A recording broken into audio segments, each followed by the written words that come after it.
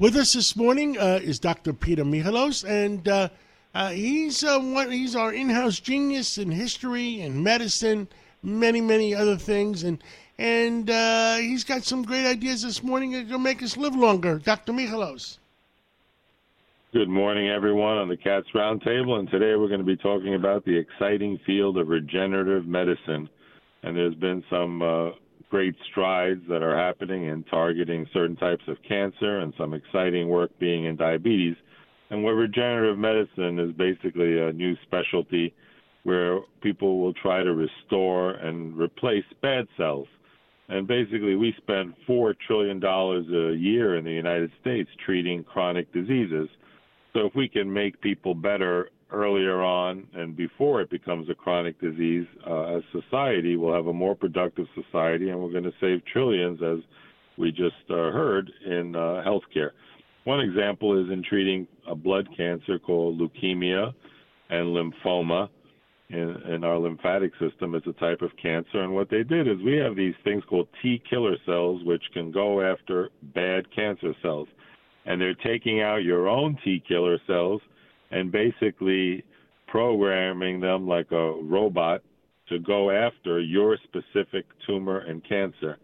So T cells are programmed, and they go after the cancer that you have in your body, whether it's leukemia and lymphoma. And actually, one of our friends' wives was just treated with that, and she was cured, and her blood tests are coming back normal, and she's doing great. And that's a very new and very exciting way to treat cancer patients that is available here in the United States. And another thing is diabetes. They're taking healthy insulin-producing cells from healthy volunteers, and they're transplanting them into diabetics. And basically, they're working on, and we're very close to almost curing diabetics by taking care of their cells that are bad and replacing them with good cells that will produce insulin and control the blood sugar levels. So that's another exciting thing that's going on. Peptide therapies are another thing being used in regenerative medicine, but interestingly, just this past week, the government has been trying to regulate it and regulating doctors who prescribe these things. Peptides are these amino acids that are signaling proteins, and basically they act like hormones, and they tell the body what to do. The first peptide was insulin that was approved in the United States, and it tells the body, hey, put out some more insulin so you can bring the sugar and food into the cells.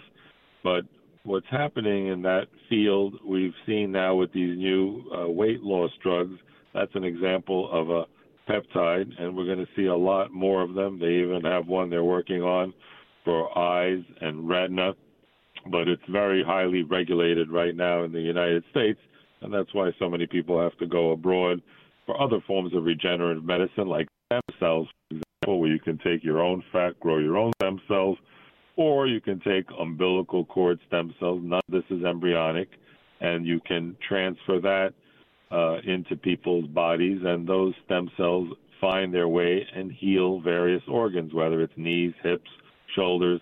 And we're going to be seeing a lot more of that throughout the world, and hopefully it'll be approved in the United States as more studies are being done and they get FDA approval.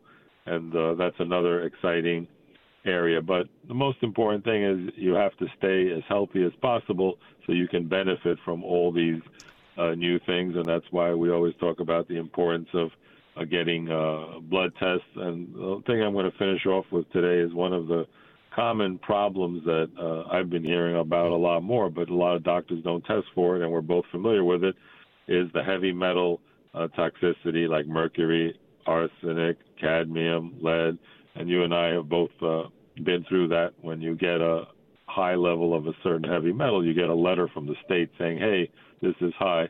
So that's something where people can have problems with anxiety, elevated heart rate, tingling in their face, and they actually do have an effect, these high heavy metals, but there are treatments. But it's important, everyone at least once in their adult lifetime should ask their doctor, please do a heavy metal screen on me to check for these things. And we've had a few people, and one person in particular in our breakfast who was having all kinds of symptoms, and heard you and I speaking about it. They went and got the test, and they had very high mercury levels. And then once they were treated, they got better. So avoid eating fish that are very large, like swordfish and tuna in high amounts, because the bigger the fish, the longer it lives, the more mercury it accumulates. So those are some of the things you can do to protect yourself and try to avoid exposure to heavy metals, and get the rest of your blood tests and stay healthy, so that the future of regenerative medicine will be there for you in the next few years. And we're going to see people living longer, definitely, and living better, healthier quality of lives. And what we talk about every week, it's good to remind people to go on that 16-hour diet, or to say 18-hour diet. Intermittent fasting. Yeah. And also, if you don't, you eat the right foods, and you take care of your second brain, which is your stomach viruses, and your gut. And what that means is, when you're not eating during those 16 hours or 18 hours, your cells are doing a repair mechanism on the rest of your body. Absolutely. It's called autophagy, going after dead and dying cells. And now we know 80% of our immune system is in our gut. And interestingly, our white blood cells that fight infection, 75% of them just hover around the intestinal area, because that's like a border wall to prevent bad things from entering our system. But it turns out our gut is very important, and also our destiny is only, we used to say it's all your genes. It's not. It's 20% are genes. It's like your new car, and 80% is how you take care of that new car or that set of genes. And that's why people need to consult with their doctors before they do anything, and keep listening to WABC for more exciting health tips on how to stay healthier and live longer and have health span. Dr. Peter Michalos, thank you so much, and thank you for keeping our listeners listening longer and healthier and having a longer life. And God bless you, and God bless America. Thank you. Thank you, John, and thanks for always getting the truth out on the Cats Roundtable.